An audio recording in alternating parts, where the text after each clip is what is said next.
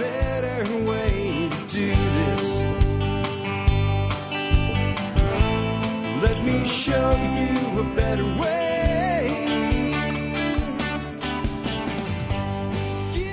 Hi, folks. This is Jack Spirko with another edition of the Survival Podcast. As always, one man's view of the changing world, the changing times, and the things we can all do to live a better life if times get tough or even if they don't. Today is February the 6th, 2017, and this is episode 1946 of the Survival Podcast. And it's a Monday, so this is a listener feedback show. And if you want to have content of you suggest, or a question you have, or anything you'd like featured on the show, on a show like this one today, it's really not that hard. I mean, there's a quantity issue, but if you try a few times and you send some good stuff, you'll probably get on the air. All you do is just send your email to jack@thesurvivalpodcast.com and make sure you put the following in the subject line, the letters TSPC, as though they're a single word, and then whatever else you want in the subject line. That way, if it goes in the spam monster, I'll find it. I know it's show related, so I'm going to look at it. I'm going to read it. And big thing, if you have a question, ask your question in one sentence. If you're sending me a link to an article, give me your point about the article in one sentence. Then give me your link. Hit return a couple times, give me all the details you want. You do that, you are so much more likely to get through my screening because, well, there's hundreds of emails a day and I have to do it all myself. So I have to be able to do it quickly, and I've trained my mind to work that way. So if you help me help you, you'll be more likely to get on the air. What do we got coming on the air today? Well, I have a question about fermenting and aging meads. I'll take that one, even though the person suggested maybe Erica Strauss for it. This is really a Jack question, definitely. We have the ins and outs of herb-infused oils, and I'm going to give you the safe, easy way to do it, where you can do it the same way all the time and not worry about it. PVC pipe for a raised garden. I have some thoughts on that, and the answer to the question is going to be something like maybe. We will see.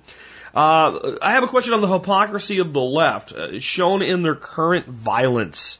All of these things we see on TV, people getting maced and stuff thrown at them, specifically violence against women.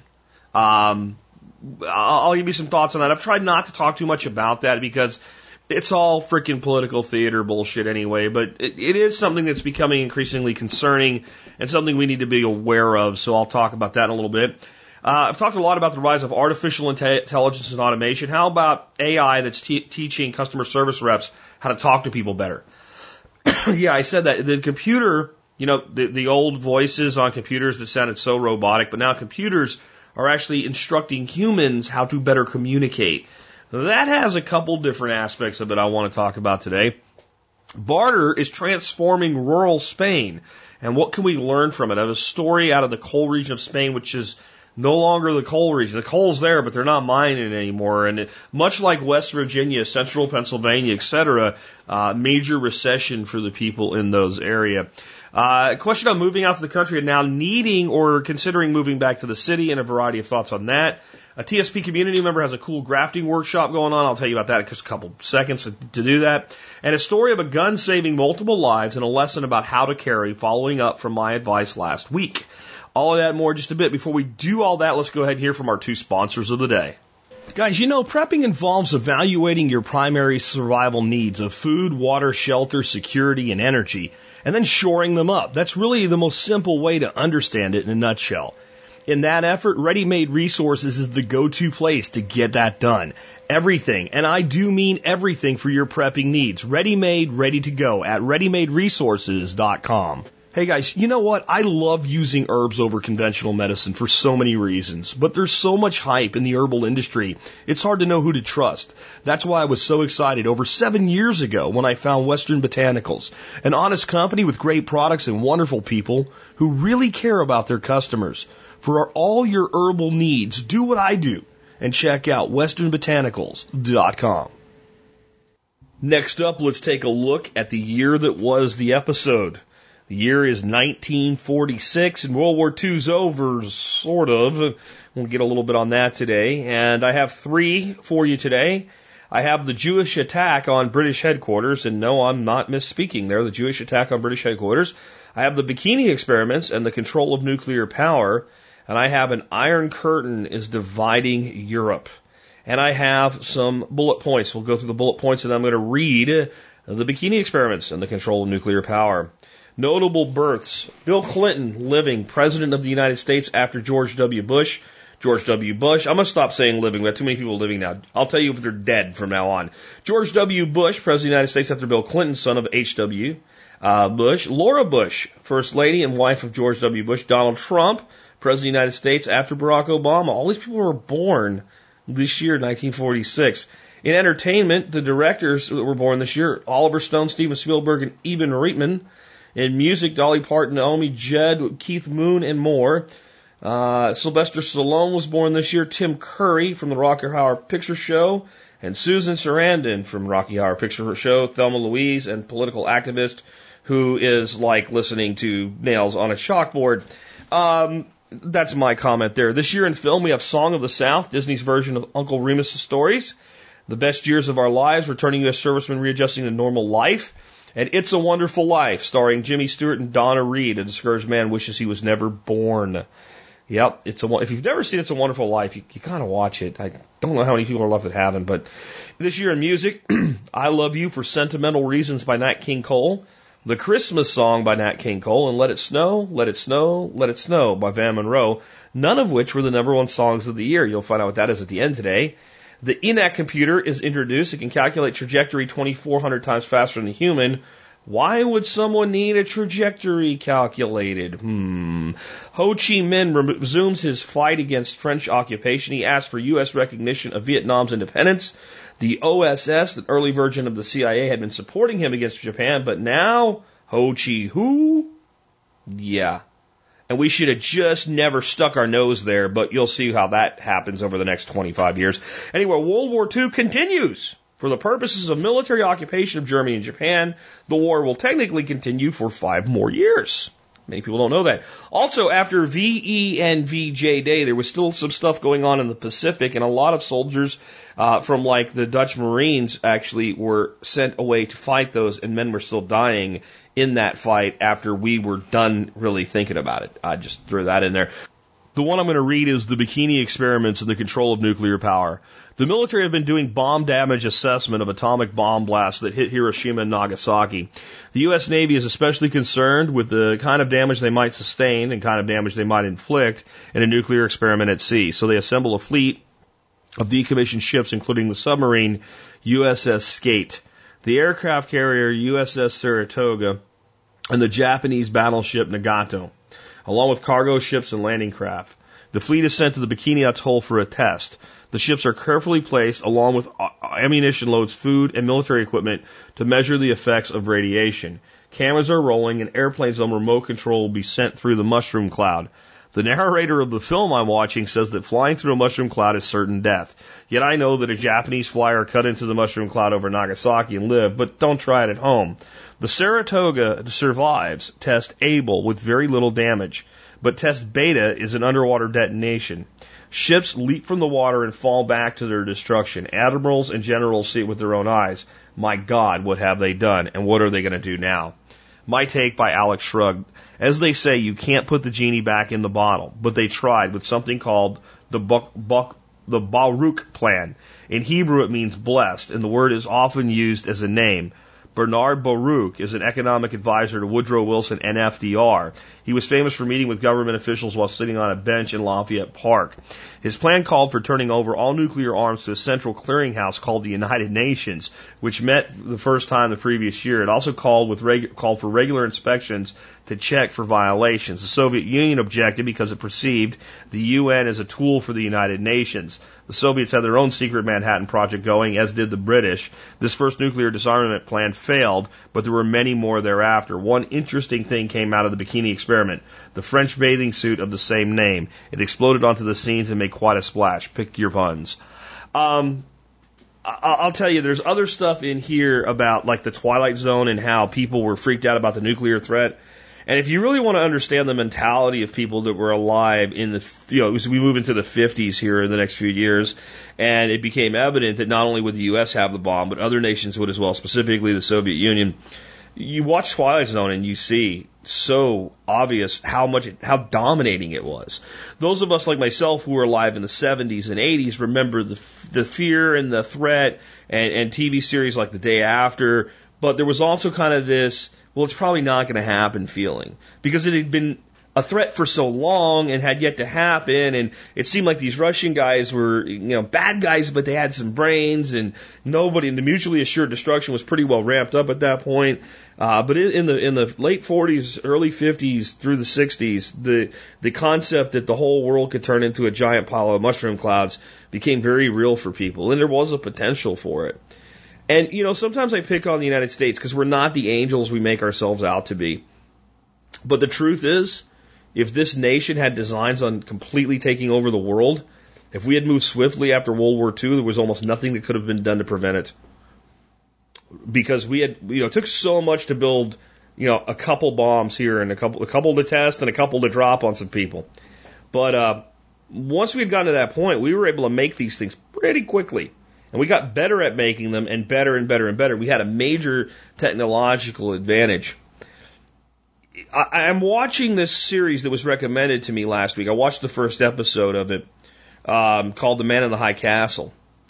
And the concept there is that the Germans got the nuclear bomb first. So they end up turning the tide, winning the war, and taking over half of the United States, the other half going to the Japanese with this neutral zone thing in the middle.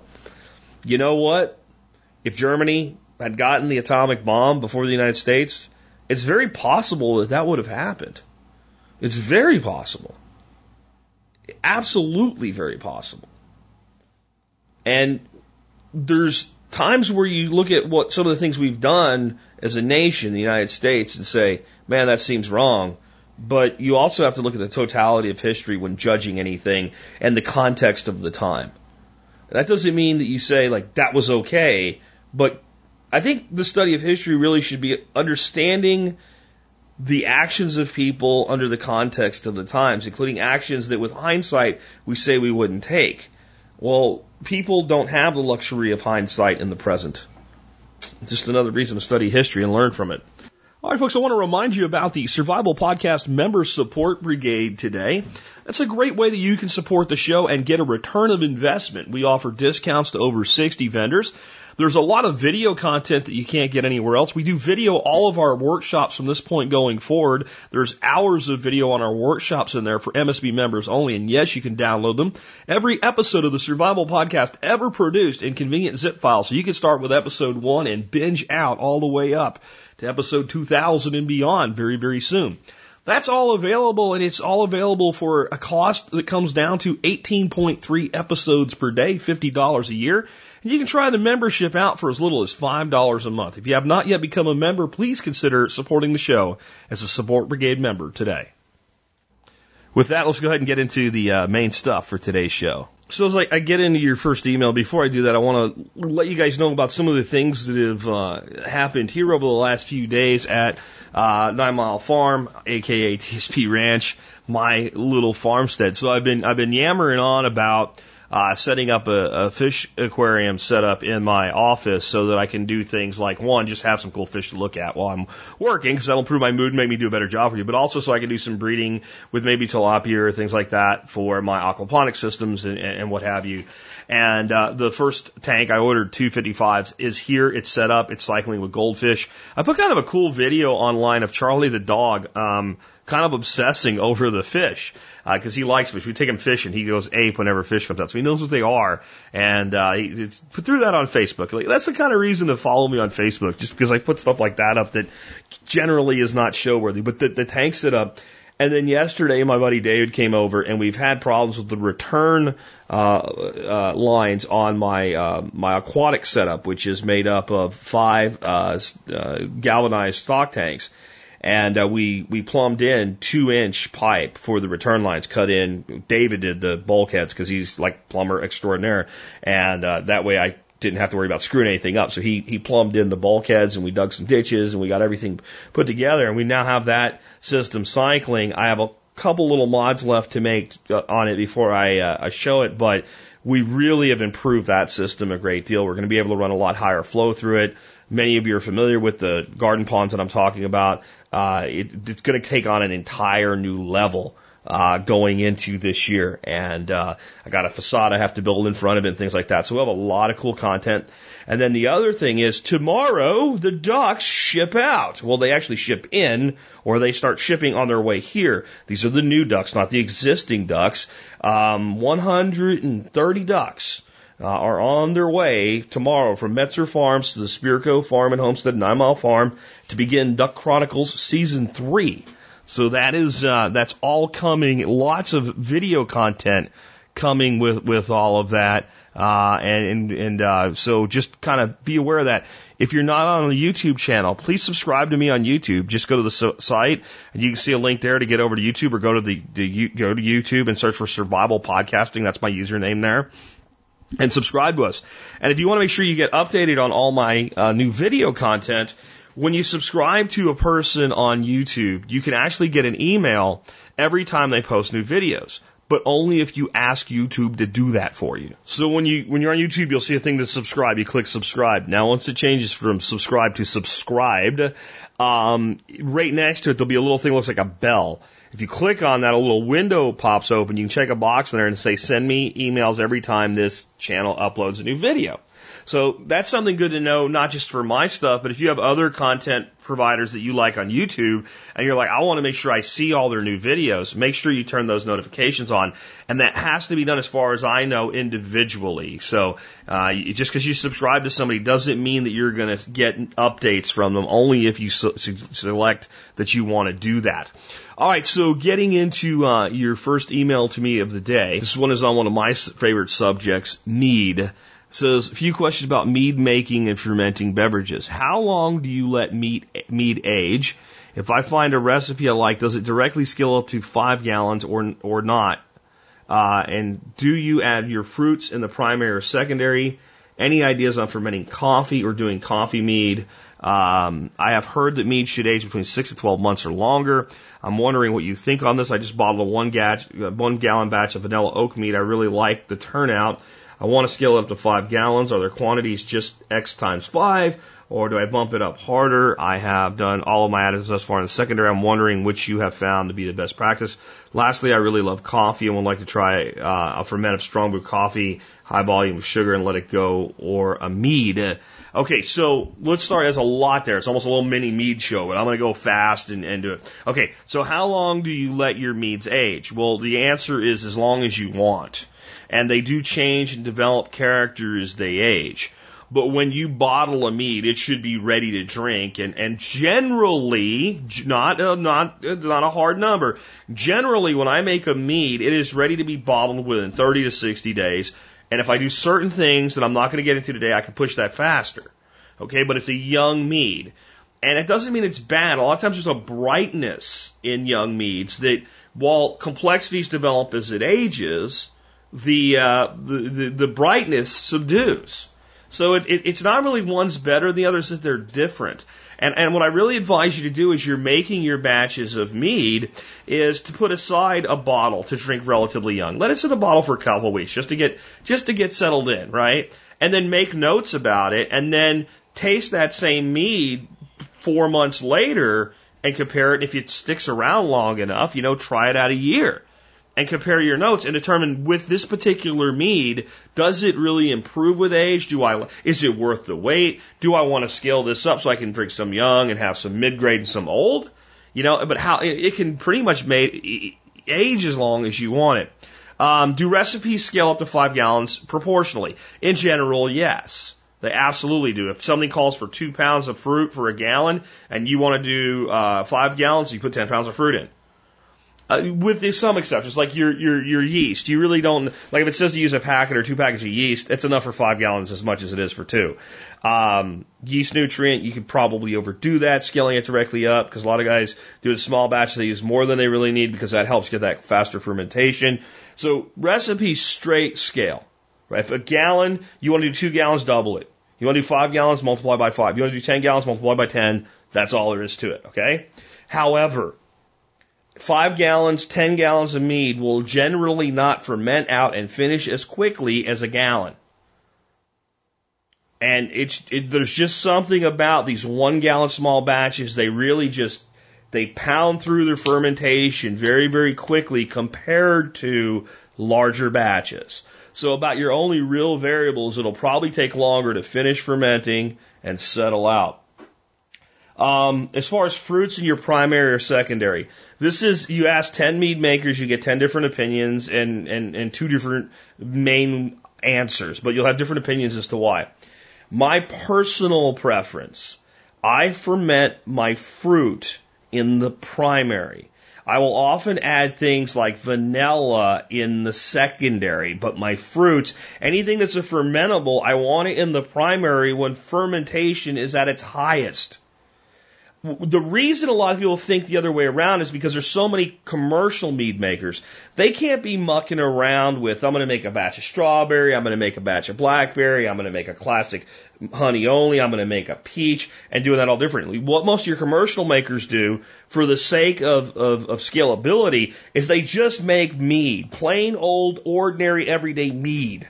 Honey and water and yeast and nutrient to get it done quick enough to be commercially viable. They might make a low gravity and a high gravity, a dry and a sweet, but they make mead. Huge holding tanks of mead. And then they just ferment out some basic strawberry wine. They do a blend. They're happy with the blend. They have a known final product, and they blend and they draw from their mead. Some homemakers take that approach. They make 10, 15, 20 gallons of straight mead, and then they do blends.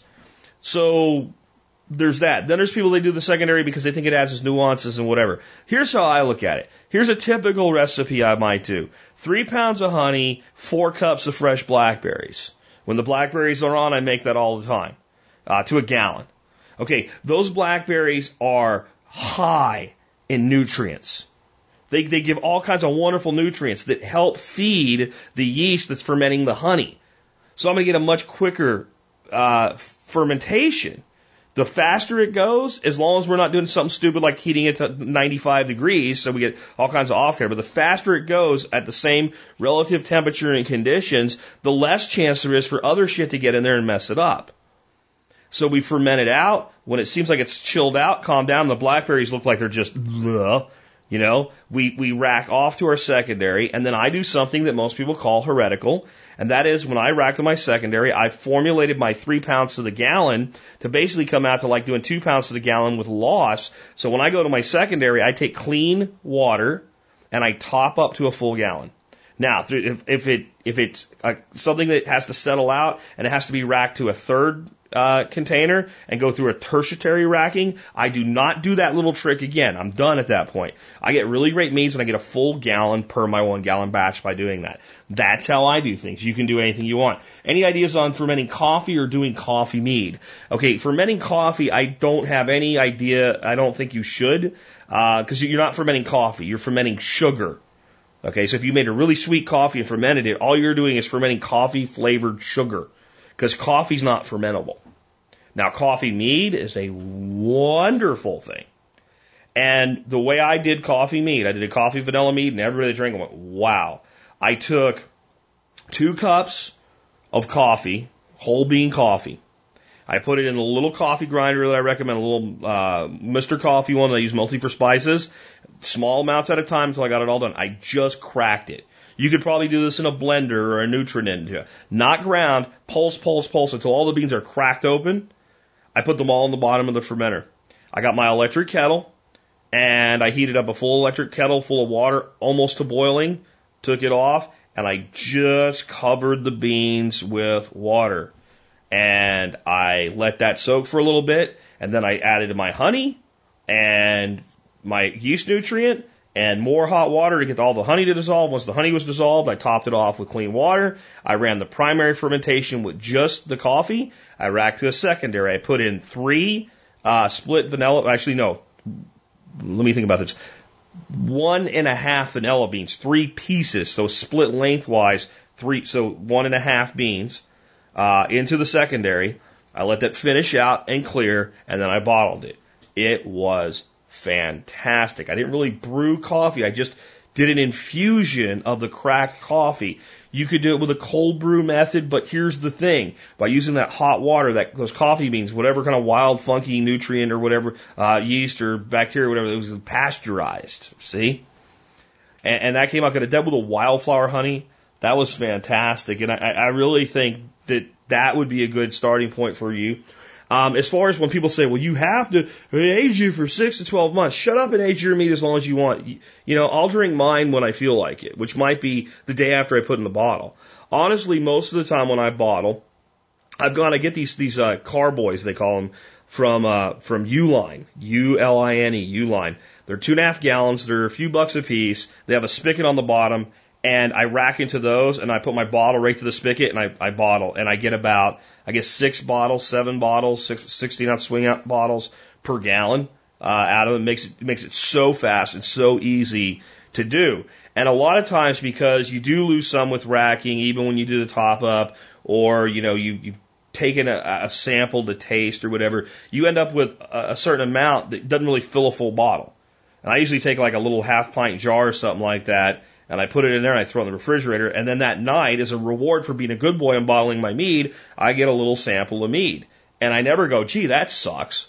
I often think that's going to be really good with a couple, 3 months, 4 months of age on it, right? But I never I'm not going to drink that. That's awful. Mead originally was drunk long before it was what we would call finished. It was still fizzing. It was still chugging along. They threw all kinds of fruits and berries and stuff in it, and they drank it with big giant spoons and Viking horns because it was about the experience of drinking mead, not trying to make something that we aged for 3 or 4 years. I will say I've had some 2 and 3 year old meads that were really good and aged, did great things for them. And I've had some that were 2 and 3 years old. They were fine to drink, but they would have been better young. It all depends on what you're making. Hopefully that answers your questions. Let's go on and take another one. While we're on kind of the crafting thing, right? Question, would you be able to provide a refresher on how to make infused oils? Details, we purchased our first bottle of high quality balsamic vinegar, but I'm not willing to pay high prices for garlic or rosemary flavored olive oils. Could you include recipes for your favorite infused oils? Thanks, from Appleton, Wisconsin. My favorite infused oil is chili garlic pepper oil, which I make with Thai chilies. And if you go to the website and search our search function for Thai chili oil, you'll find the chilies I use and the recipe and how I do it on there. I don't make a lot of infused oils from the standpoint of I'm going to make a bottle of infused oil and then I'm going to have it sitting around and then I'm going to use it in the future. I usually just make as much as I need when I need it, because the easy way to make infused oils is you put as much oil as you need into whatever you're going to cook. You put your dried herbs or fresh herbs, if you're doing it that way, into it, and you heat it, and it takes the flavor, and then we use it right away. And it's such a fast process. I don't do a lot of making up jars and bottles and stuff like that, though I do at times. And the chili garlic is one that I really use. So the real question isn't what do I like, but what do you like? What are your favorite things? And like garlic is one of the greatest ones. Okay, so here, what I want to do is I want to give you the way that you could make your infused oils and not worry about killing yourself with botulism. And I want to give it to you where it'll work for everything you do, and you won't ever have to worry. And I want you to understand another thing. When you ask me for a recipe, unless it's bread or something like that, where it's a baking thing, where the formulation is specific, or it's sausage, where the formulation is specific, I'm like, I don't need no stinking recipe, and you don't either. I just kind of look and eyeball and throw stuff in. So if we wanted to make instead of the chili garlic oil, since that recipe is on the site, let's say we wanted to make a garlic basil infused olive oil, and we wanted to be able to keep it around for a while and not worry about botulism showing up. Okay, the first thing we need to know is what temperature can we kill botulism at? And the temperature we can kill botulism at is 250 degrees. We kill the actual botulism organism stone dead. Now, if we boil something for even a few minutes, but the recommended number is 10 minutes. If it's loaded with botulism and we boil it for 10 minutes, it's not that we kill the botulism. The botulism isn't the problem. The toxin that's the byproduct of the botulism reproducing is the problem. You boil all of that off and it won't hurt you. But we don't want to boil our oil once it's been infused. We might want to use it straight on a salad or something like that, right? We might want to dip bread in it or something like that, right? So we want to make sure that we kill the botulism. So what's the easy answer? Heat the oil to over 250 degrees.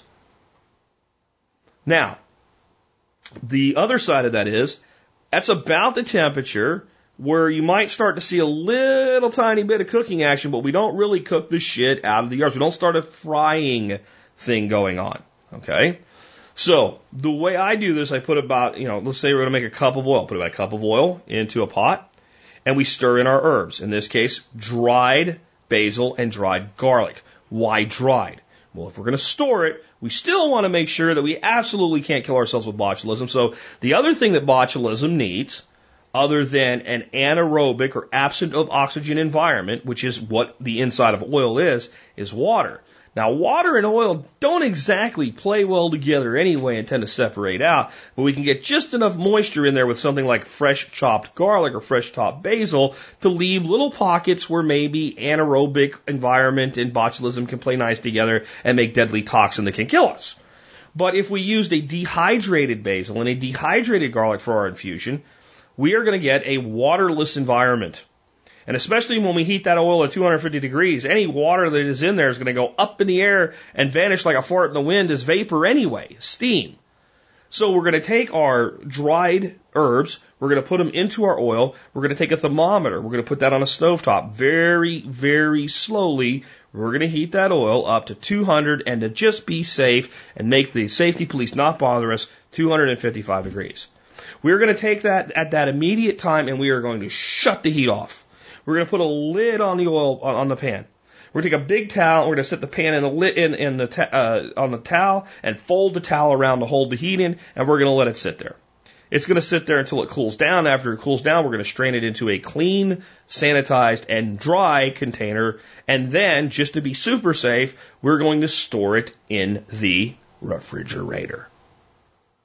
And we can do that with any herbs that we want at all, period, the end, infinity. And instead of waiting weeks and having some safety concerns, we can infuse oil with all kinds of wonderful herby goodness in a couple hours. And that's all we really need to do. And I'll tell you the other thing. If you think fresh gives more flavor than dried, I want you to try an experiment for me. I want you to get either some dehydrated carrots or celery or anything, or onions or anything like that.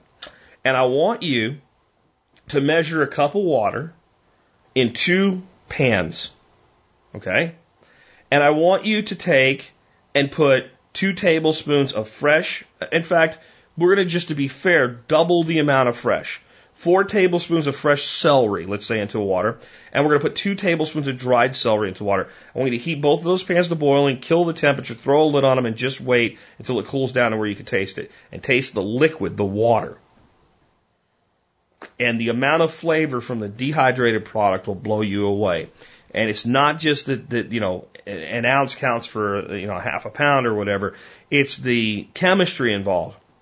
When we dehydrate something like a carrot or a celery or an herb, we concentrate the flavor in the absence of water. The water goes away and flavor and fiber is all that remains.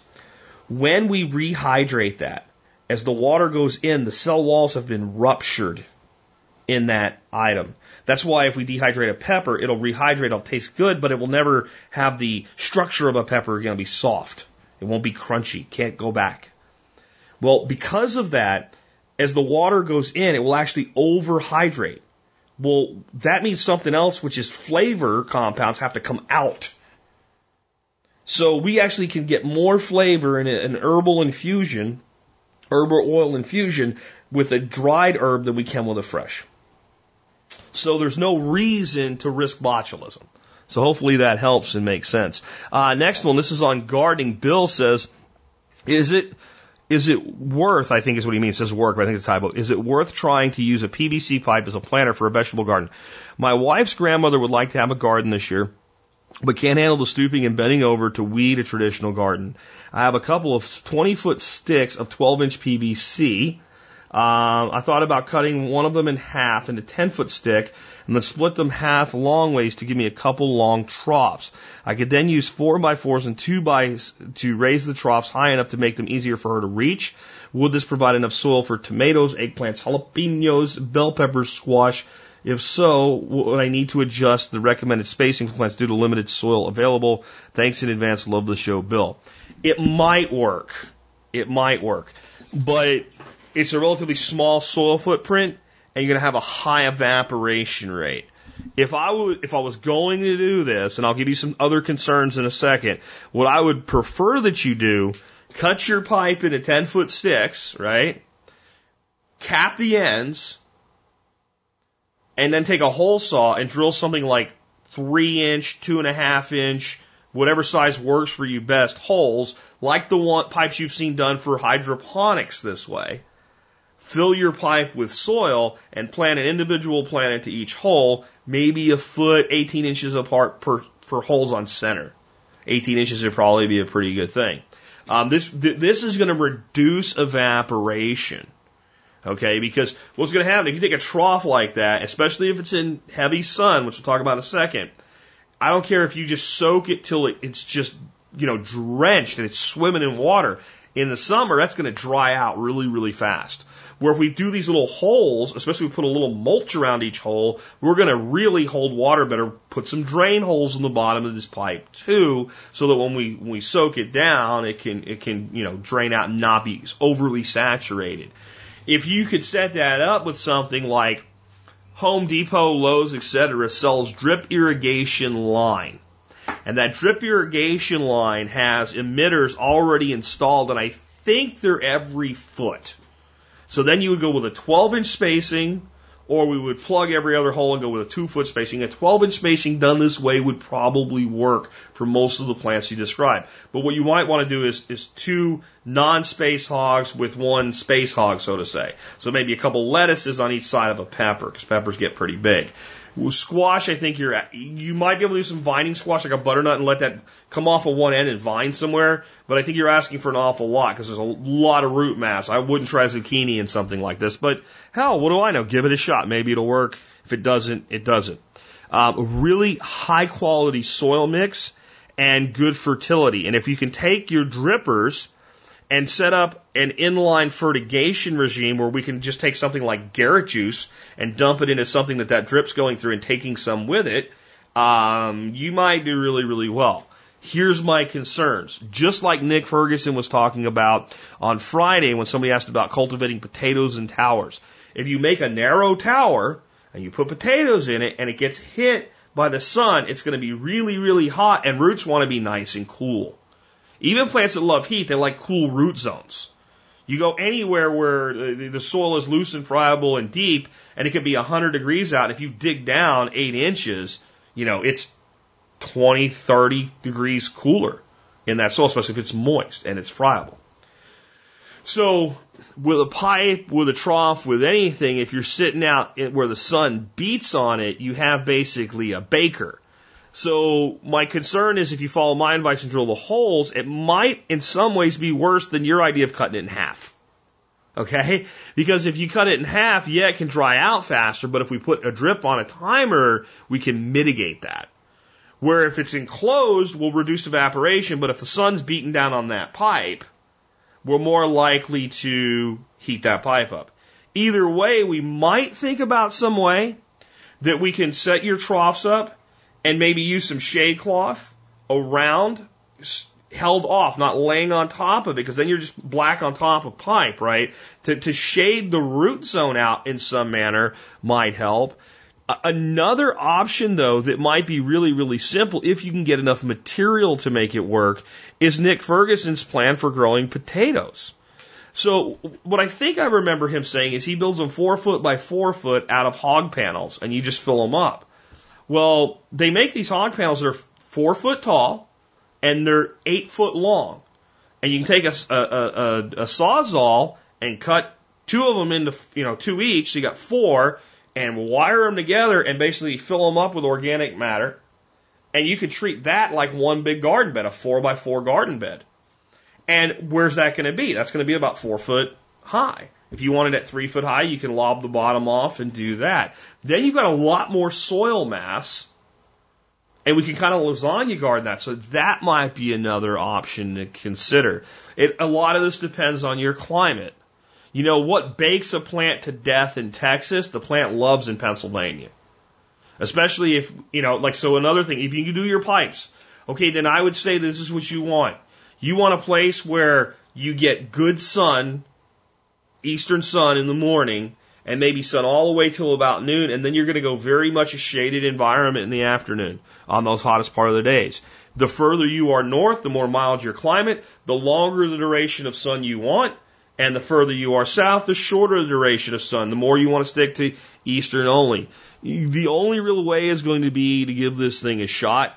I would also tell you that maybe a way to do this is look at Larry Hall's gutter grow gardening system. Would be another way to keep things from drying out, and maybe do some modifications to some of the things he's done.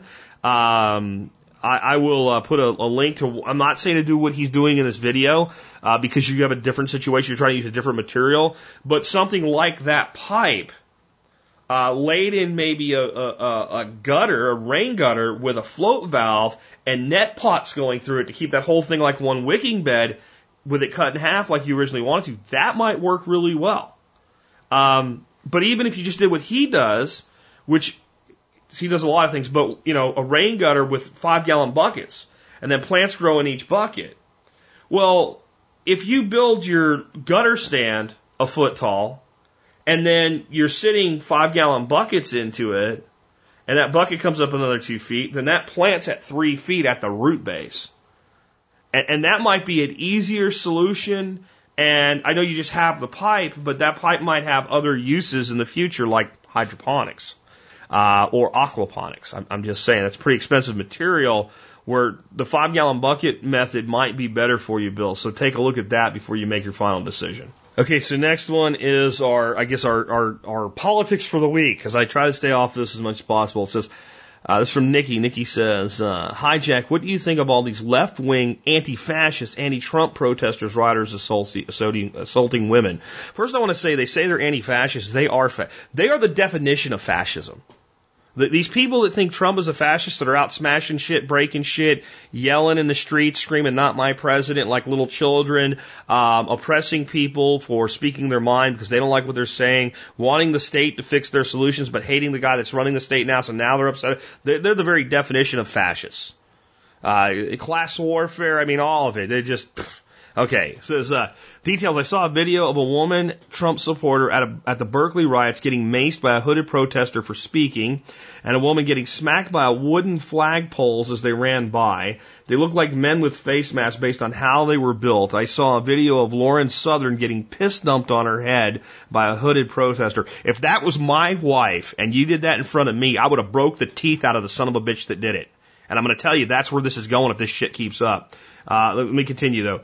There is a video of alt-right women, Trump supporters, getting pelted with batteries. Let's stop there a second with this alt-right bullshit. Not everybody that likes Trump is freaking alt-right, and not even the people that call themselves alt-right can agree what alt-right means and is. And alt-right is not racist fascism. It's just stupid. It's absolutely moronic. Stop it. When did it become okay for men to assault women speaking? Doesn't that go against what all women were just protesting about? When did grown men start assaulting trash cans? I hate Trump. Let's beat up a trash can. Am I missing something? Do right-wing guys not stand up for women anymore and punch these creeps in their faces? I guess it's more of a reason to stay the hell out of these cities and carry my gun. I'm looking forward to your answer. Thanks for the show, Nikki. Okay, well, let's take a look at this. First of all this is the hypocrisy of the left. All of their bullshit about social justice and acceptance and tolerance has always been nothing but absolute 100% bullshit. It's always been bullshit. It's always been bullshit. It's always been bullshit. That does not mean that there are not people out there that would call themselves liberals or call themselves left-leaning that don't actually want tolerance and peace and stuff like that. But all of the activists, all of the people in government, all of the vocal majority of the left are full of shit. They are totally okay with violence as long as it's for their means. They say they're anti-gun, but they're totally for guns as long as the guns are held by men that do violence on their behalf instead of men to defend themselves. Okay? The left is full of shit. It's full of shit. It's full of shit. The right has its problems, but it means what it says. The left are a bunch of lying pricks. And I know some of you are mad at me because you see yourselves as leftists right now, but you know what? Either you're full of shit yourself or you're not leftist like I'm talking about. So use your common sense and realize I ain't talking about you.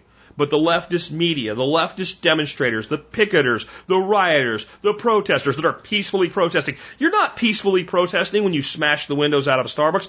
Oh, but Jack, that was just bullshit. This is a mob mentality. This is fascism. This is the threat of violence. That's who these people are. Do conservative men, do white men, do whatever men, the right-wing guys, do they not stand up for their women anymore? Sure we do. Sure we do. But you know what we're not doing? Most of us are not out at these things picketing and what have you because we know there's no point. We know the people in charge go, they don't give a shit if you march in the streets or yell or chant, not my president, like a child. They don't give a shit. As long as when you're done, you go home and either go back to work or spend your welfare, they don't give a shit what you do. They don't care. So there's not that many of us out there doing this stuff. But here's the other side of it. What people don't understand is there's a point at which even a mob full of pussies is still a mob. And if you're outnumbered enough and somebody does something to throw something at somebody or something like that, and if you respond with violence, you're outnumbered and you can end up dead. Or if you're armed, you can end up having to use lethal force. And the fact that you were armed and knew you could use lethal force is going to beg the question if you're prosecuted with, given that you were armed, why did you escalate the situation? See, that's one thing that people don't understand about being armed and the responsibility of an armed citizen. The minute I am armed, I'm at a higher level of obligation to de-escalate rather than escalate the situation. Okay? But I'm going to tell you what's going to happen sooner or later if this shit keeps up. They're going to get what they want, which is violence. The left will get violence in response. And I need them to, if you are a part of that group, I need you to understand something about it. We don't do it as often as you. We are, and I'm saying we, and it's really not we. But it is we, because it's not just the right. These people are assaulting the right. They're assaulting libertarians. They're assaulting true voluntarists and anarchists. They're assaulting the middle left. They're assaulting everybody that doesn't fall in line with what they do. And as a group, as a total group there, we don't go out and do this shit. We tend to be not the types of people to go out and be violent. But if it comes to violence, get this through your thick skulls. We're way better at it than you are. We are way better when necessary at the use of force than you are, because you use force for theatrics and you're accustomed to having people back up your force through the state. The people of this country that are conservatives, that are libertarians, that are voluntarists, as much difference as we have between us as three groups. When it comes to being able to defend ourselves, we're better at it than you. And I think that's dangerous, because I think it's what they want. I think they want, some of these people, they want a civil war. There's a problem with things, though, and that is if you be careful what you wish for, you might get it.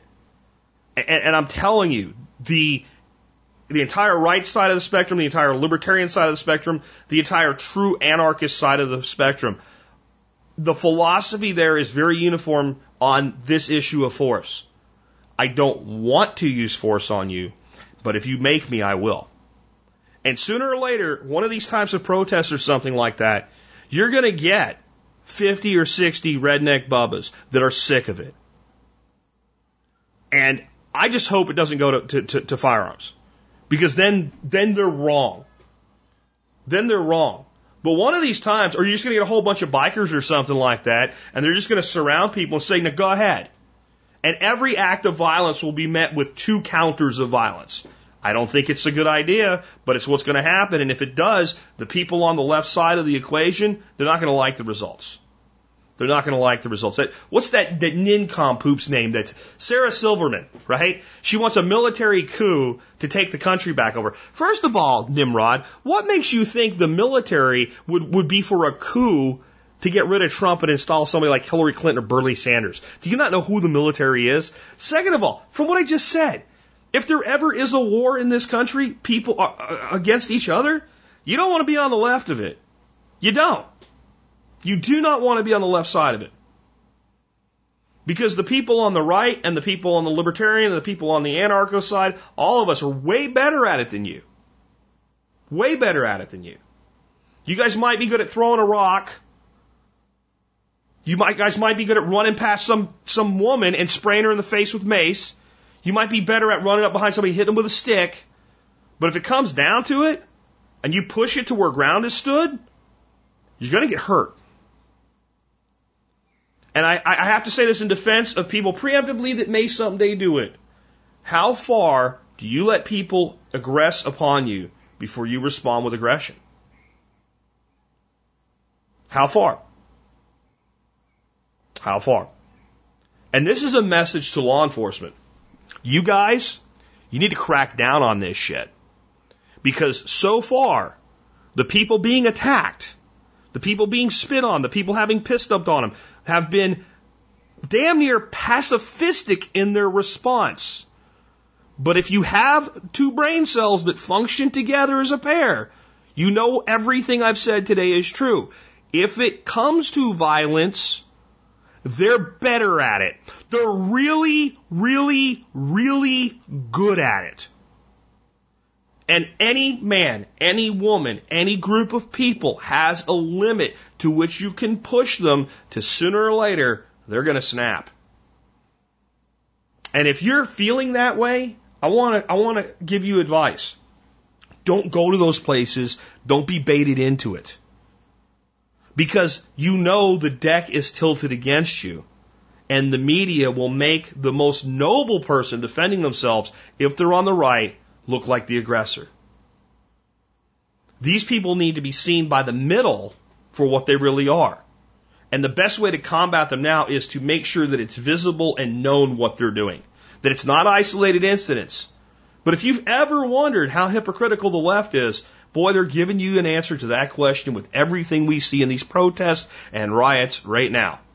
A bunch of spoiled-ass children that have no idea how dangerous it is to poke the lion that they're poking. Because sooner or later, that lion might roar in a big way. I'm just saying. And now for something completely different.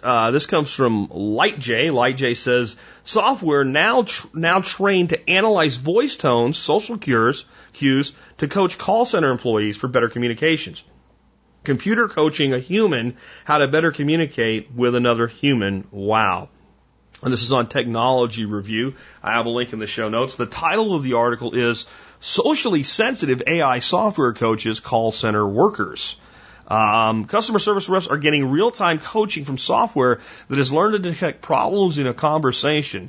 Next time you call customer support, the person on the other end of the line may be getting a little help from emotionally intelligent AI software. Some call center workers are now receiving real-time coaching from software that analyzes their speech and the nature of their dialogue interactions with customers.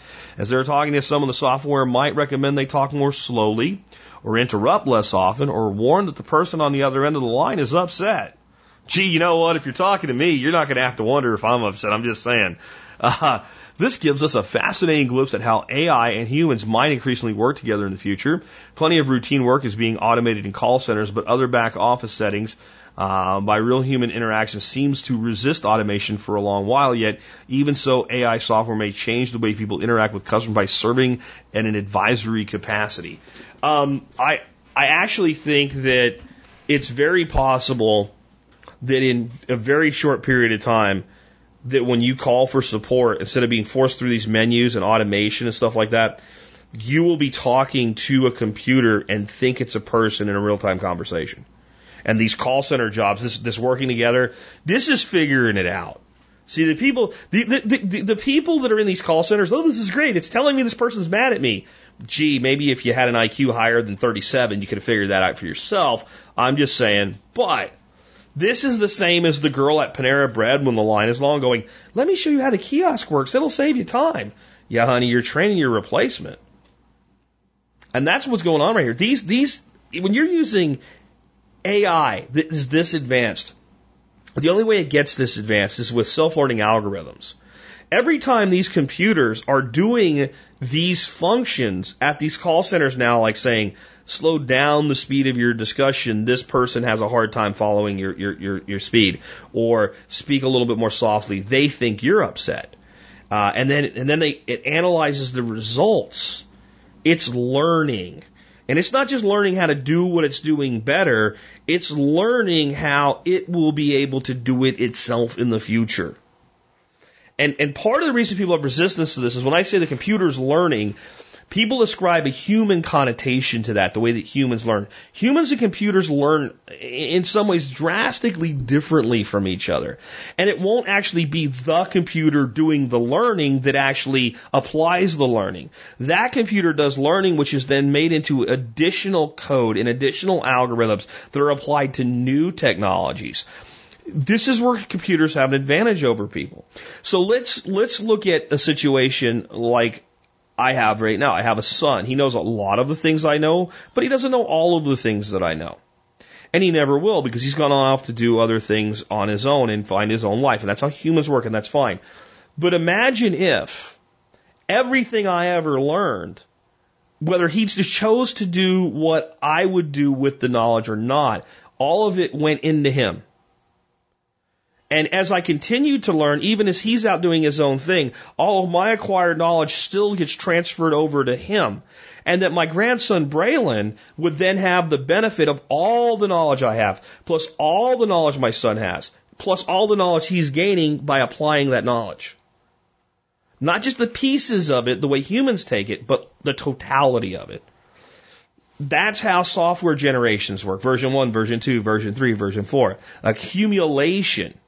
Now you add learning algorithms to that, and you realize that the clunkiness that's left in AI, we will hit a point with an exponential leap where it will become so much better overnight, you'll feel like it all happened in a year. But it's really happened over decades. And that's where we're heading. And that's where this type of technology is heading. Where you'll call in and go, you won't wait to talk to an operator. You'll think, hi, I'm Julie with Charter Communications. How may I help you today? I'm having a problem with my internet service. Well, what is it? Is it not working? Is it working? Oh, it just doesn't work at all. Have you tried rebooting your router? Yes, I have. Okay, well, let's do that again just to be sure, and I'll check to see if I can see your router reboot. Because that'll make me reboot it without explaining to them that I understand all of this shit. I've done this 3 times before I call them. Because if they're going to actually do something with the information other than just walk me through it because they think I'm too stupid to unplug a router, I'll do it. And when the whole thing's over, you'll hang up and we've determined that there actually is an outage in your area and we have crews working on it now. Would you like to get a phone call? This is an actual conversation I had with a person. It was actually painful with a person. I think a computer program to do it properly and understand that I'm getting pissed off and I'm an educated customer that knows how to do this shit. And if there's an outage, just get to that and let's not try to fix something that you can't fix with a reboot, because I'm only calling you to find out if there's an outage. Because if there's an outage, I'm just going to go on about my life. But a person should be able to do that, but a computer would never forget. You can't tell me the customer service for Charter should know that the very first thing to do when they get a customer call and says, my internet doesn't work, is to say, well, let's check and see if there's a problem in your area. Oh, yes, there is. Of course it doesn't work because service is down in your area. Done. Why am I rebooting my router with some guy named Tom that makes minimum wage or maybe a couple dollars over it, who I know more about computer networking than he will the day he dies, if he takes a computer science class tomorrow? Why? Because he's stuck. He can't move to a different flow of thought. He doesn't have the freedom because his emotion won't let him. Believe it or not. If he stays on script, even if he pisses me off, if he just follows number 1, number 2, number 3, number 4, he won't get fired. The computer doesn't care if he gets fired. The computer can develop adaptive algorithms that identify situations. The computer can multitask. The computer can be walking me through shit while it's checking to see if there's an outage. In any industry, this applies. If you think your job is safe from automation, you may be wrong. Even if your job won't be replaced by automation, it may be disrupted by the number of people who do lose their jobs to automation. This is going to be an interesting future. Keep your eyes on the prize for it. Next up, I have a story about barter economy taking over in the Spanish mining country of the Asturias, which are mountains, and this is on BBC. So let me just read this article to you. Ave Fernandez's small house is surrounded by edible plants. Among traditional winter crops grown in this area, like versa, a kind of cabbage, there's also mustard, Jerusalem artichokes, and shiitake mushrooms. It's a small patch of bounty amid miles of empty rolling hills. Rather than study engineering to work at the coal mines like both his father and grandfather, Mr. Fernandez studied agriculture in Cuba. I couldn't afford to go paying a university, so I studied for free at ISCA University in San Jose, he beams, digging through 400 square meters of artichokes he has planted. Ghost towns. Asturias became the center for coal production in Spain in the late 19th century, but waves of closures have left whole towns deserted and hundreds of thousands of miners unemployed. And the EU is ending all subsidies for the coal fields by 2018, sounding the death knell for the industry in the region. Ave Fernandez uses traditional Asturian technique to grow his mushrooms, harvesting branches from the forest, drilling small holes and impregnating them with spores before covering the holes with beeswax and leaving them in the dark for a year. Then he makes shiitake pate, dries and cures the mushrooms, and powders them so they can be taken in pill form. For all his work, he's earned no money until recently. Instead, he puts his produce into an online barter economy, trading it for other things he needs. Up in the mountains, there's a serious liquidity problem, he says. People find it easier to barter because money simply isn't available. Twice a month, he takes his produce to a local village market with a sale already agreed online. Other young people also trying to survive in the mountains come with a wide range of offers, from building, teaching and manual labor to giving legal advice and translation. Spain is far from the only country where barter is gaining traction at the margins of the economy. Barter is probably the oldest form of commerce involving trade of goods or services with no money involved, and in this area of northern Spain, networks such as Restu have developed to allow users to go online and match offers and needs and digital twist of the ancient tradition. The system adopted by Restu, which stands for Austrian Network of Barter Communities, equates to one trade point, known as a kopin, to €1, and enables users to barter directly or rack up digital currency to get goods and services from others in the community. To attract businesses, users can also deal in a mix of euros and points. Barter means you can leave the bureaucracy alone, and that people who wouldn't otherwise have access to money have a way of surviving in the countryside, says Sergio Felicio Martin, who helped found the initiative, is also the son of a miner. The first stories that appeared about what's happening said we were all hippies. Now they are calling us entrepreneurs. Across the Asturians, there are 78 municipalities divided into nodes, he explains. Each one works autonomously. Since it started 4 years ago, nearly 1,500 users have shifted about 350,000 euros of produce between them.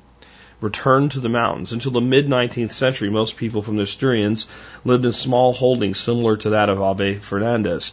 As the coal and steel mining took hold, rural areas were abandoned and the central cities and industrial centers became overpopulated. But Mr. Fernandez says that all has changed and speaks of a big movement. People from the Asturians are returning to the mountains. They are having to learn about their rural environment because there's nothing else for them. There is no work. Further up in the mountains, Vieta cuts pumpkins and turnips for stew she's making for her kids. It's not really new, this movement to the countryside, she says. People were already rural, but then they moved to the city. Now a generation's moving back. It's just another episode of return to the roots. And there are opportunities here too. Asturias boasts 200,000 hectares of virgin chestnut forest, Europe's biggest, says Abe. For now, the chestnuts drop to the ground and are eaten by wild boars. The mild climate, rich soil are good for farming. We have all we need here, says Violetta. We came to make a future for ourselves because in the city, the future's dark and there are no possibilities. Here, the possibilities are endless. There's forest, there's water, there's sun. We have what we want. The bartering activity is modest and will not provide a lasting solution to these young people's problems, but it's a start and offers a chance to navigate a period of uncertainty and industrial decline. Well, I think what's interesting is how similar this sounds to the northeastern United States, first of all, where I grew up and where the coal industry was in decline long before it was because of subsidies or environmentalism or what have you. It's because the easy coal was mined, and the coal that was still being mined was being mined with more automation, even back in the 80s. And a lot of the industry that the coal supported had left, and therefore there wasn't as much value to the coal locally anymore, so less of it was mined. And what I mean by that is, a lot of the coal that was mined in Pennsylvania went to steel mills in Pittsburgh and in Allentown. And when that that manufacturing ended up in places like Japan. Japan had better sources of coal or whatever fuel they would use than getting it from Pennsylvania. So even when one industry still had legs, so to say, they got knocked out from under it when a major customer went elsewhere. And this, it sounds, without the technology, the whole barter aspect, a lot of it sounds like the way that I grew up, except that because there was so much of like an old country vibe, Ukrainian, Lithuanian, Georgian, Irish, probably the four biggest people. And what I mean, I say the vibe is people's grandparents had so your dad was a first generation American, you were a second generation American, your grandparents actually came here from overseas. And it wasn't like, oh, that's Tommy and Bill that are like that. It was like almost everybody in the area, their grandparents, and at the most their great grandparents were immigrants. And they had a lot of this kind of community, and a lot of them went through a lot of shit when they first got here to be able to find a place and call their own and form these little towns like Jonestown and Primrose and stuff like that. That it was almost, you wouldn't barter formally because it was almost seen as like, why do you need to get something in return to share something? So I remember, like I said, I remember being a kid and we had this huge garden and there were older people in the community that really couldn't produce their own food anymore. And as we had that big surplus at the end, my grandmother would pack bags up and write family names and say, go deliver it. And it wasn't ask them what you can get back, but a lot of times, maybe they couldn't run a full garden anymore, but they still had a patch of rhubarb, but we didn't grow. And I would come back with a big bag full of rhubarb from my grandmother. And it was exchanged, but it wasn't formally exchanged. But I think as people get more and more into their own worlds, to bring that back, you have to put some level of formality in the value-to-value exchange. And the other thing that strikes me about this point system sounds an awful lot like Bitcoin in many ways, because it's not euros, right? It's not dollars. It's a point within the barter system. And it has a one-to-one exchange with the euro, but I think Bitcoin is actually more powerful. But it also makes me wonder, like, is this the blueprint for the future? You notice the way the article ends that the journalist from the BBC who just can't fathom this being a long-term solution. So, it won't work. This is no long-term solution, but it might get them through a period of uncertainty. I think that's this journalist reassuring themselves that this isn't the future. I think by and large this is the future. And I think it'll scale both globally and locally and in between. When we look at, I mentioned earlier, apps like Cell 411, where people can create all these little groups and exchange things locally or basically replace Uber by just saying, like, I give rides in this area. And then the person has reviews and trust. I mean, if you start looking at the average suburban neighborhood, if people actually do turn to doing a little farming and homesteading and crafts and stuff like that, there's massive economies all over the place like this. And that doesn't mean that, see, this is the problem that I think people have always had with this concept. There's such a desire to tell the powers that be to F the F off, that whenever somebody starts thinking this way, they always think about it as like an all or nothing ploy. Like, we need to completely, well, you're not. Your neighbor's not going to grow chocolate, and you might want a chocolate bar once in a while. Global trade's a good thing. For all of the problems there are with the systems, there's good in it too, and if there wasn't, you wouldn't be listening to me on an iPhone or an Android right now, or whatever you're doing. You wouldn't be driving in your car that was made in Germany, or wherever it was made. You wouldn't be driving your Japanese car that was built in Tennessee, provided if the global economy gave us nothing good. So what we have to actually start thinking about it isn't how can we replace it, but how can we exist parallel to it, and how can we bring as much local economy to the page as possible, and not dealing in dollars for that, or euros or pounds, depending on where you are in the world, is probably the most important piece of it. Because even if it's local, if I need a haircut, and I do right now, and I'll probably go to Pro Cuts and get my haircut because it's easy and simple and I'll pay dollars. But if the lady down the road was really good at cutting hair and I trusted her to cut my hair, and I go down the road and I say, well, how much is a haircut? And she goes, I charge $10. And I say, okay, here's $10. Or I charge $15, here's $15. Now it's still not truly local. Because I've taken a U.S. currency, right? Fiat debt-based currency, really. And I probably acquired it from doing something outside of the community.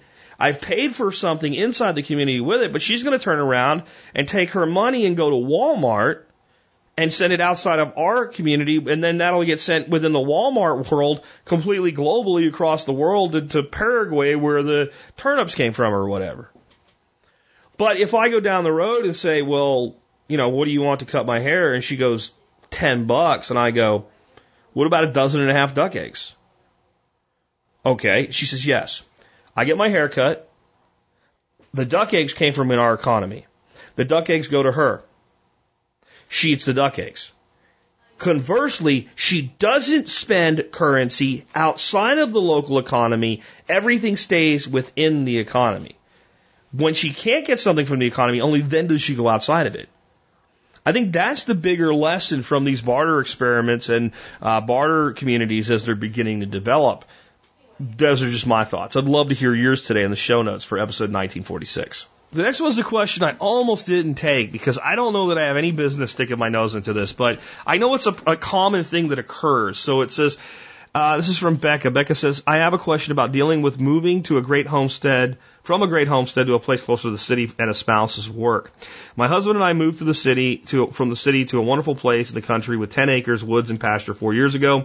We bought it with the intention to stay here and raise our 5 kids on a small farm. At the time, he was about to get out of the Marines, and we needed a place with low mortgage and living expenses while we looked for a new job. We are located 30 to 40 minutes from 3 medium-sized cities. Our cost of living is about 2/3 of what it was in the city, so we thought this would be perfect. It has been an amazing place to raise our young kids. I love it here so much, but my husband ended up getting a really good job on the other side of one of the cities, making his commute an hour and a half each way. I asked him about looking for a job closer to home, but he really likes his job. I've also suggested starting a business from home, but he's not really interested in doing that. And even if he could work from home most of the week, he really wants to move back to the city. I know 3 hours on the road every day is too much, so I'm trying to be willing to move, but it's so hard. The farm homestead has always been my dream. I have worked so hard to make our little farm productive. I'm finally getting to see some of the fruits of my labor. Our plum tree produced some plums for the first time last year, and our soils are finally good enough to produce a thriving garden. I can't seem to stop planting trees, bushes, and vines you talk about on your show, but I'm so discouraged that we would have to move after all of this.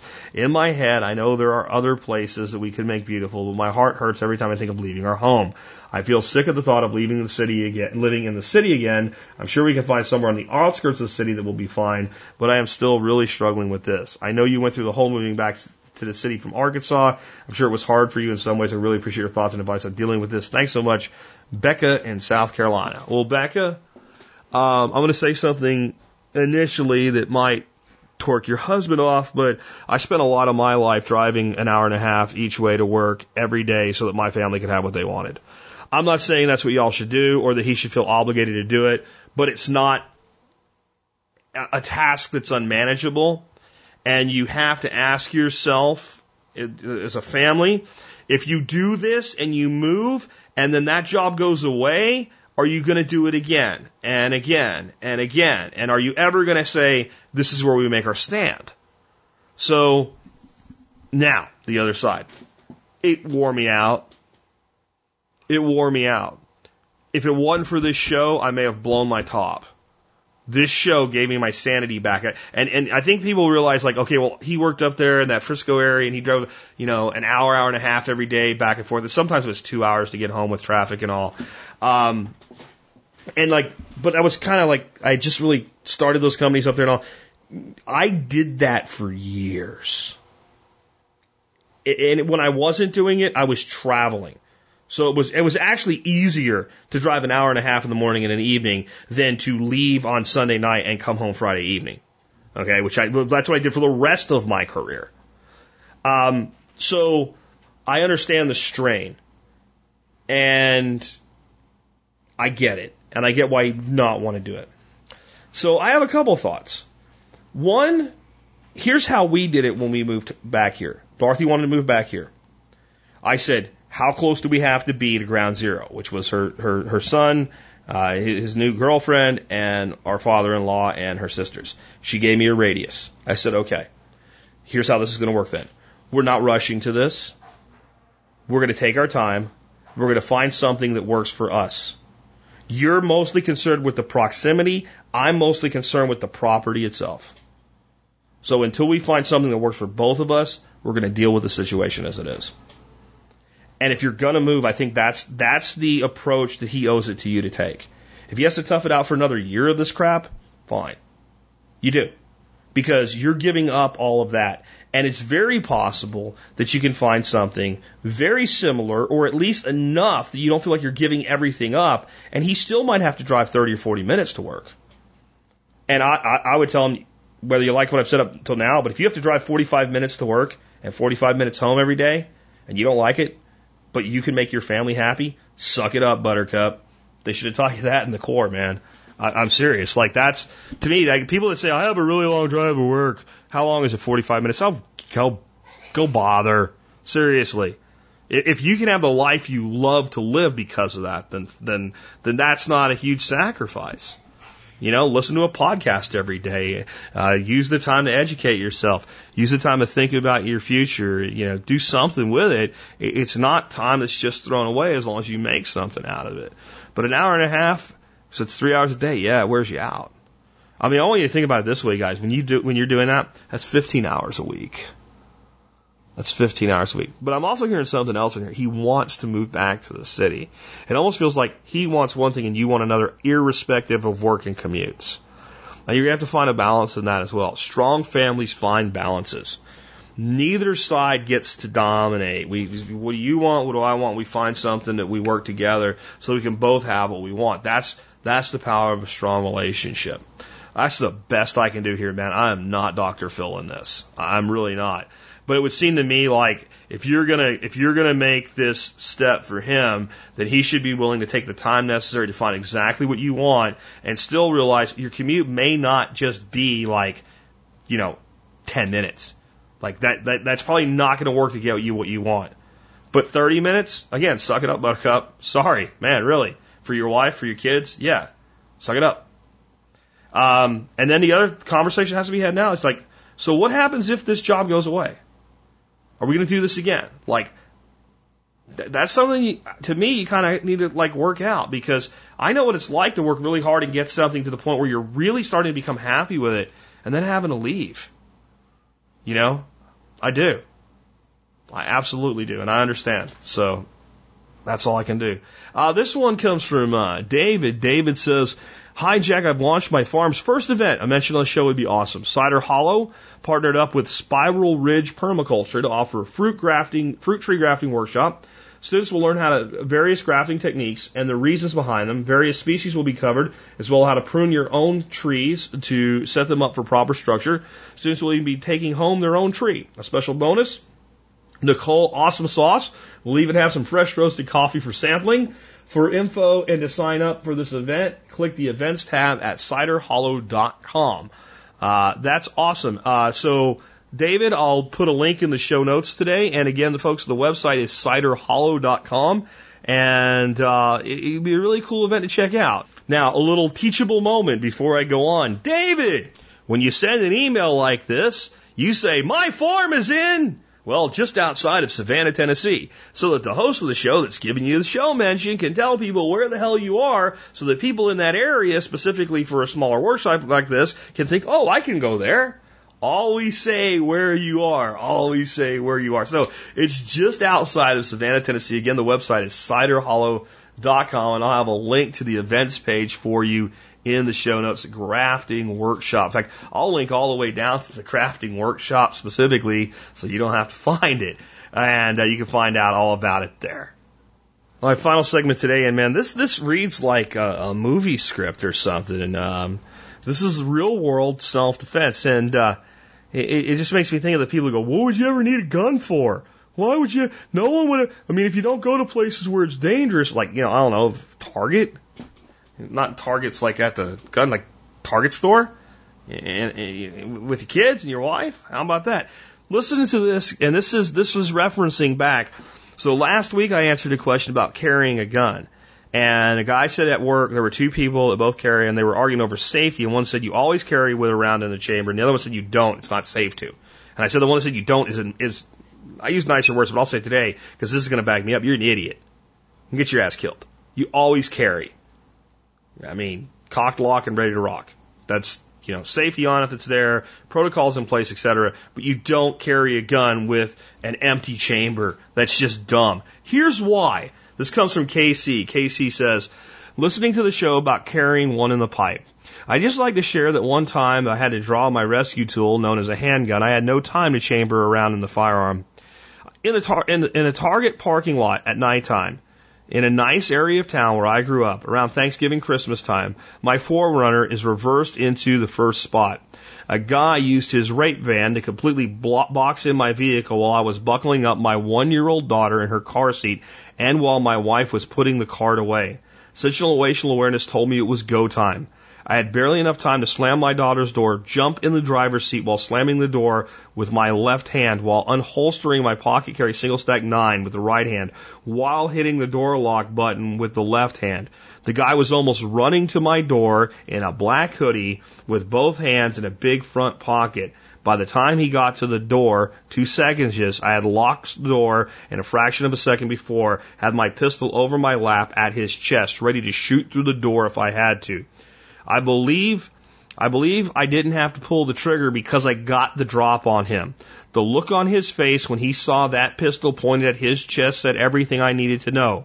He was about to do something. I probably looked like an easy target because I appeared to be preoccupied and unsuspecting.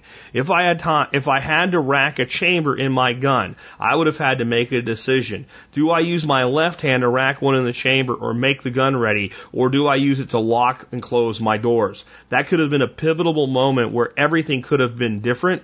I believe that me closing and locking the doors and a split second before he got to the door, got to my door, threw him out of his OODA loop, or his plan. The gun pointed at his chest reaffirmed that he didn't really want to do anything and just wanted to leave. What I learned, the obvious stuff we all know. Bad things happen anywhere. A gun on your body is always a good idea. Always have one in the pipe ready to go because you might not have 2 hands to manipulate that gun. Statistics show us that most gunfights happen are at night, are within 3 yards and take 3 shots and are over in 3 seconds and are done with 1 hand. The stuff I didn't.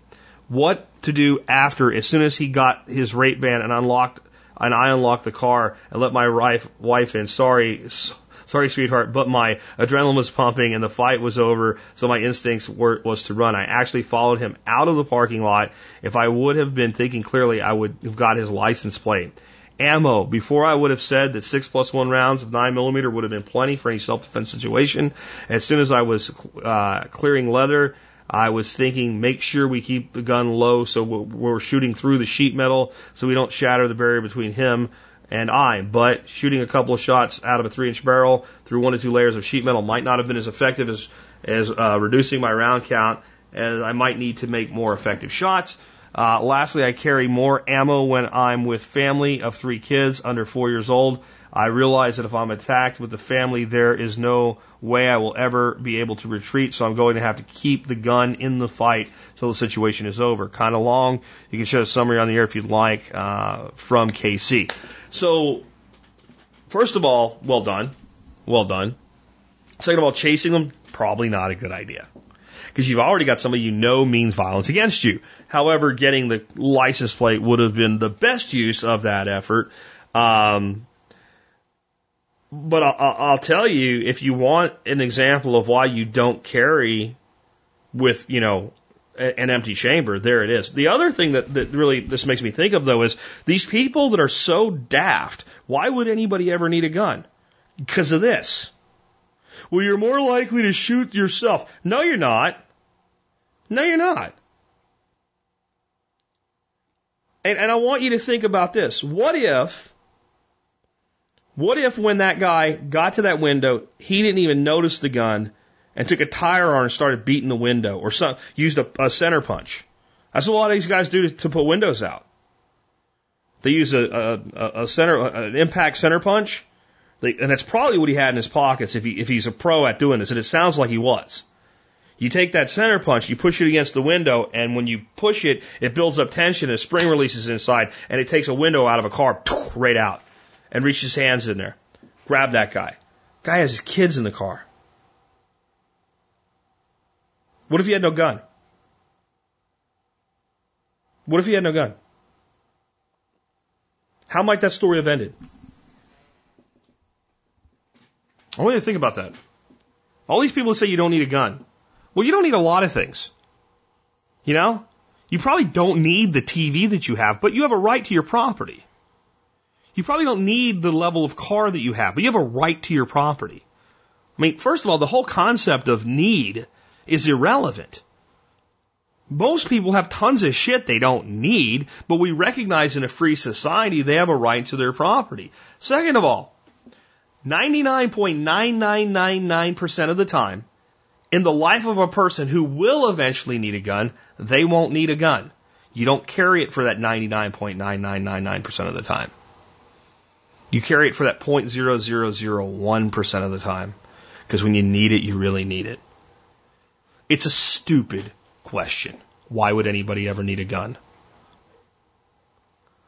There's hundreds and hundreds and hundreds of examples just like this. And these are the ones that they don't get any coverage in the media. Do you know why? Because the gun never went bang.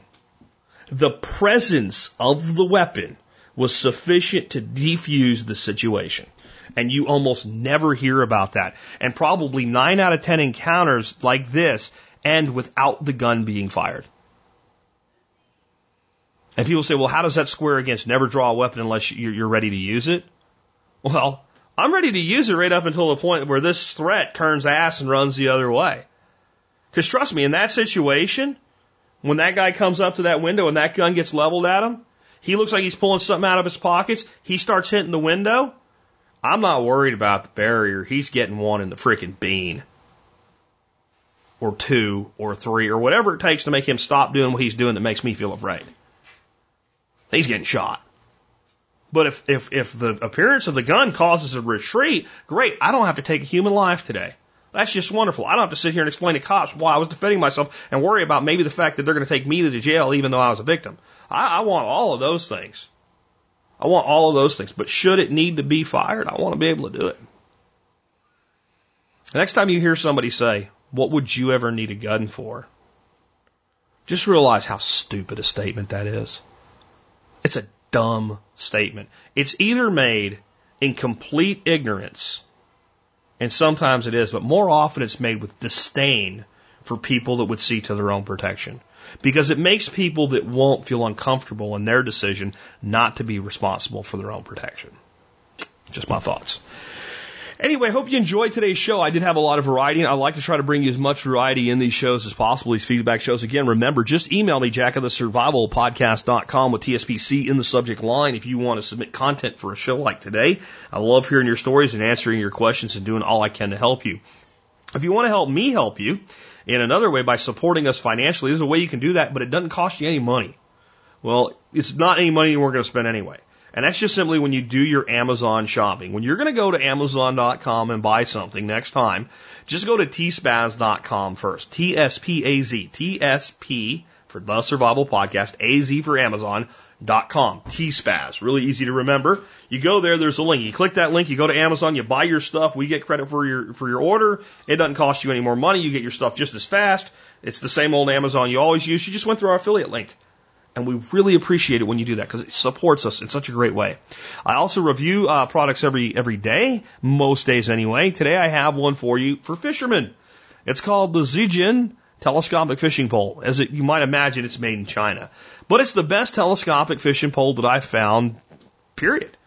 It's a really badass little fishing pole. I have one that extended is 4.9 feet, so it's almost 5 feet. But telescoped down, it's only a foot, 12 inches long. Stiff, good backbone, high quality reel seat in it, nice eyes on it. Yeah, eyes, that's what fishing poles have. And it's a great pole. If there's any problem with it, it's pretty stiff for a small kind of ultralight level rod. Pretty stiff backbone in it, not as hypersensitive as something else would be. But most of the telescopic rods I've found have kind of junk. And I'd rather have too much backbone than too little in a fishing rod, especially a telescopic rod. The reason I like rods that are telescopic or multi-piece or whatever is you can take them with when you travel. You can put them in a backpack. You can put them in a kit.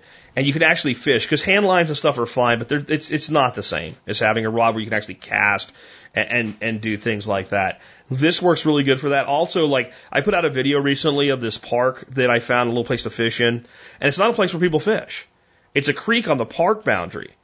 And you're walking past soccer moms and little kids and stuff like that. And I just prefer, if I was going back there, to just not attract attention to what I was doing. I don't want to be asked about it. I don't want 10 kids following me. You know, I just want to go off and do my thing. Throw it behind a truck seat, what have you, and oh, there's a pond. I'll grab my gear and go see if there's any fish in there. It just helps with targets of opportunity. And for a survival fishing kit, this thing is the bomb. It really is. There may be better ones. I haven't found any yet. I have some recommendations on fishing reels and stuff like that in the article that's up there today. I have a video in the article too where you can actually see me, deploy the rod, put a little reel on it, talk a little bit about it, show you kind of the backbone on it. But it is a badass little rod. How much? $20. And they make bigger ones too. They make like a 7-foot 6-inch one when extended. It's about 14 taken down. It would make a nice medium class, your channel catfish and stuff like that. I think it would be fine for. I wanted really lightweight for the back creeks, but check it out. Again, it's called the Zijin. It's Zijin. And yeah, it's out of China. And today America makes something like this, I'll buy it. That's all I can say. For those of you like, you should buy America first. Well, they're not making these things like this in America. This is not a high-end tool, though. It's very good for what it is. For travel, I use a Browning 4-piece, a medium, light, fast-action rod that's like an $80 rod. And this thing's nowhere near the quality of that Browning rod. But it fits in a 1-foot. I mean, to give you an idea how compact this thing is, Amazon ships on Sundays now a lot of times, even when you don't ask them to. You get your shipping notice. So I'm getting ready for the non-event of the Super Bowl as I thought it was going to be yesterday. Talk about that in a second. And I get a notice that your package has arrived. So I go out, I'm looking for it laying up against the fence or just inside the fence or whatever. I'm all with a flashlight all over the ground. I can't find it. I wonder if it's in the mailbox. It was in the mailbox. Like our standard regular mailbox. It fit in there. Fishing pole fits in a mailbox. Check it out. The Zijin telescopic fishing pole. And remember, do your Amazon shopping at tspaz.com. Brings us to our song of the day. As I've been doing, I'm going to keep going for a while, at least anyway, doing the #1 song of the year. Today's song is by a guy named Perry Como. Many of you have probably heard the name Perry Como. Very, very famous at one time. And the song is called Prisoner of Love. And I can't say this is a song that I've always liked or really listened to. I had heard it before when I realized what it was and looked it up today. But I decided to take a look at the lyrics and basically understand. And it is what it says it is, as things were of the time. It's about a man who's lost the woman he loves, but he's still a prisoner to her love. And there is a lesson in that, because a lot of people are prisoners to past relationships, and they're not always romantic. Sometimes they're familial. Sometimes they're good friends that are lost, what have you. And this is the truth. As hard as it is to let go sometimes from toxic relationships, if you're letting them stay entwined in your life and you're letting them continue to control you, then you are a prisoner to those things. Whether it's a friend or a family member that you're very angry with, whether it's a past romance, as in this song, where they've moved on and you haven't. Again, this all comes back to the dash, right? The hyphen that is you. You are a hyphen. If you've never heard this before, the way I mean that is when you're dead, they'll bury you. They'll put a stone over your head, or they'll maybe put a little plaque, or maybe you get cremated and they throw you out in the ocean, but in a newspaper somewhere or online, they'll put an obituary and it'll say, born this date, died this date, and there'll be a dash in the middle. That dash is you. It's too important to spend your dash attached to things that have moved on without you or have brought you nothing but harm. We need to fill our lives with good things and good people and good goals. And we can't do that if we live in the past and we let the past control us. Just a few thoughts to get your week started today. With that, this has been Jack Spirko with another edition of the Survival Podcast, helping you figure out how to live that better life if times get tough or even if they don't.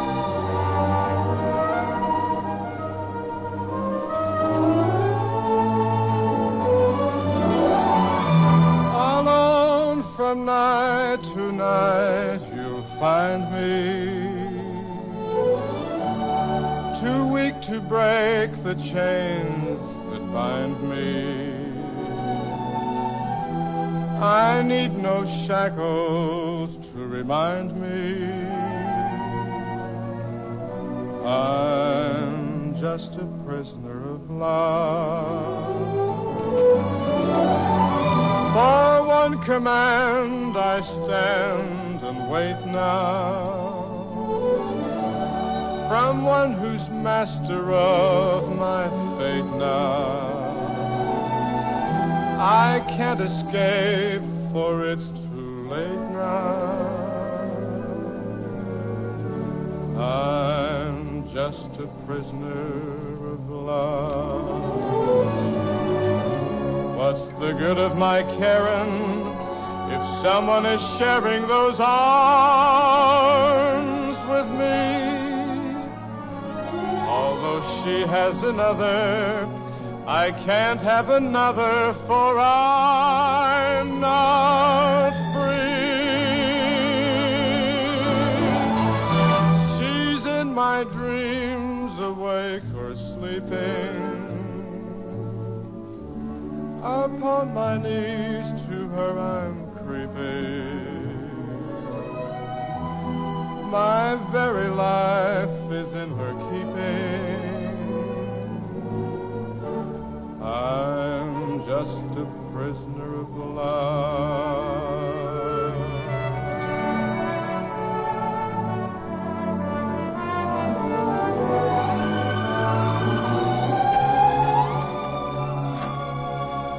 What's the good of my caring if someone is sharing those arms with me?